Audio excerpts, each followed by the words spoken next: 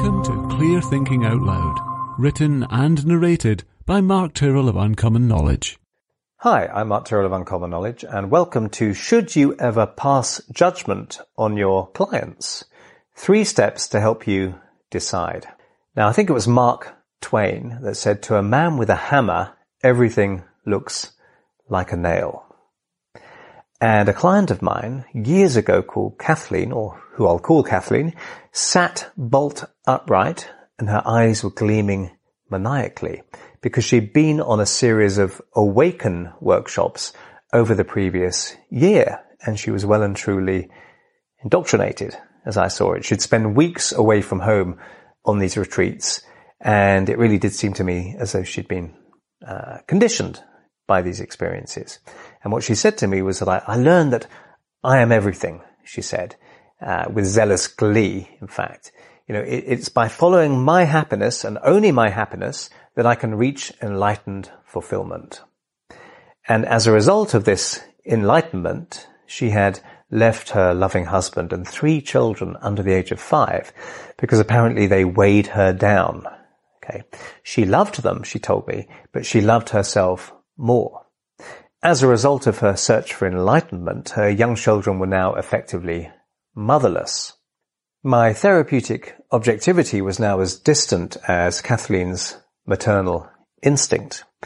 And because I knew full well that it's not the selfish search for personal ease or happiness that gives us meaning in life, not in any sustainable way anyway. So look at reference 1 in the written article. As we know, well-being tends to be a byproduct of meaningful living, which in turn seems to come from being connected to other people in meaningful ways. And fulfilling responsibilities is a big part of that. And God, I know how old-fashioned this sounds now, you know, how sort of regressive, as though the postmodern 1960s ethos had never existed. So why had Kathleen come to see me? As I asked the question, for the first time, the fervid light left her eyes, and she looked at me as if to say, "Don't you dare judge me." And she said, "You know, Mark, people can be so judgmental." And then she sort of eyed me with a kind of challenge for me to judge her. And she said, what I want from this therapy, I want to rise above it when my sister gets angry with me. I want to feel calm when my own mother criticizes me for doing my own thing.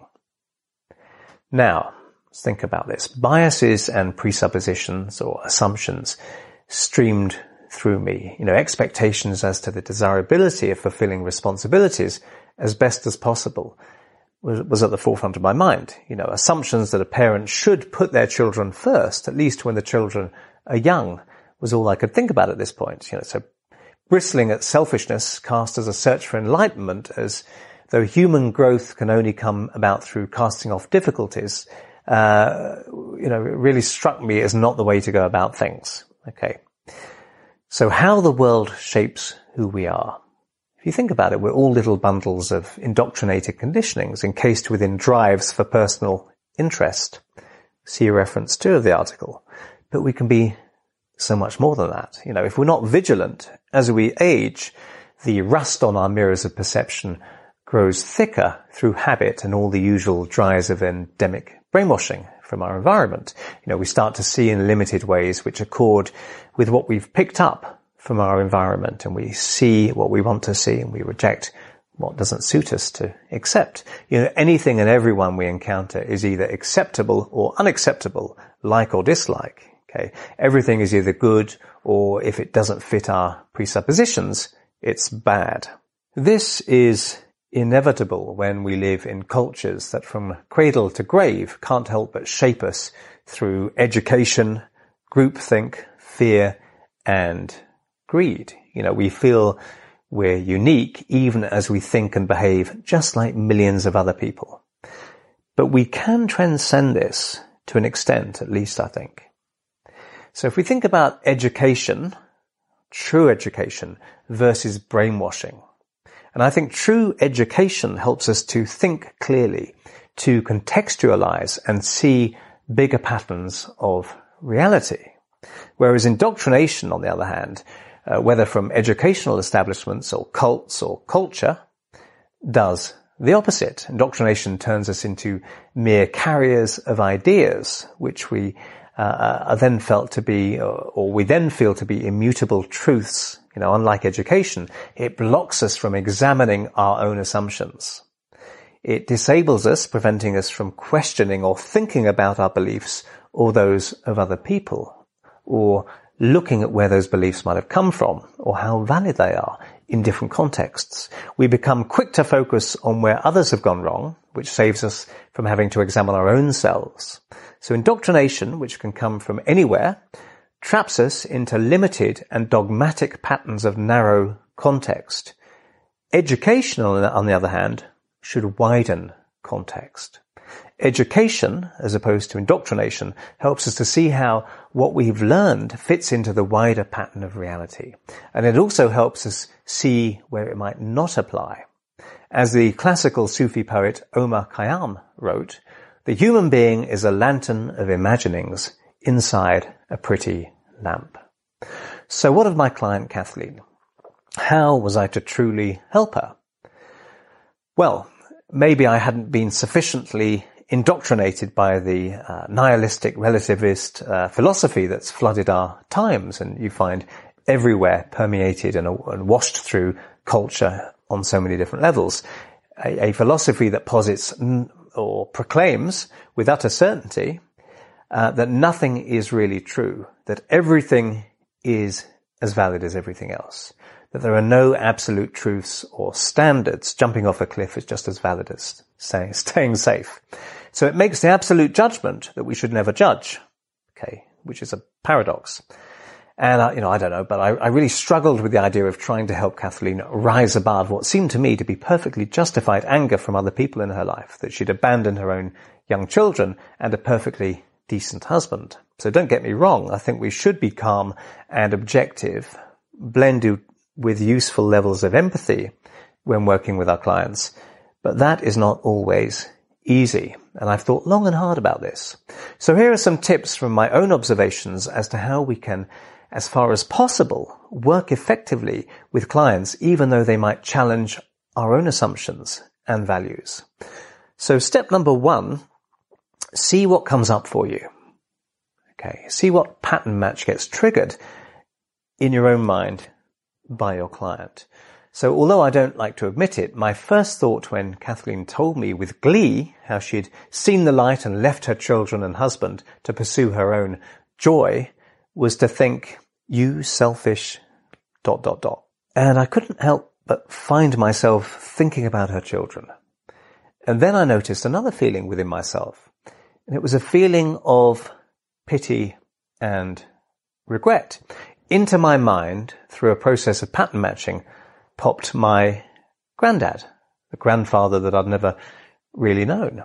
And my granddad had suffered a lifelong stutter, apparently. And his mother had left him and his brothers when they were very, very young. He'd had 3 other brothers, and they were all very young. And she'd run off with another man, leaving my great-grandfather to bring up his 4 sons alone. And my granddad's father had told him, for some reason, that his absent mother had gone off to get some milk. That was the story that he told them for years, why she'd disappeared. So for years, very naively, every time the milkman brought milk, my grandfather childishly believed that his mother might return at that point. Now, my granddad died from a catastrophic heart attack at the age of 46, so I never really knew him. But my great-grandmother lived to a great age, and she had been a free and careless spirit. But in a world with consequences for other people, that can't help but have devastating ripple effects sometimes. And that's what this client in front of me's story brought up to my mind. My objectivity was compromised because of my own family history.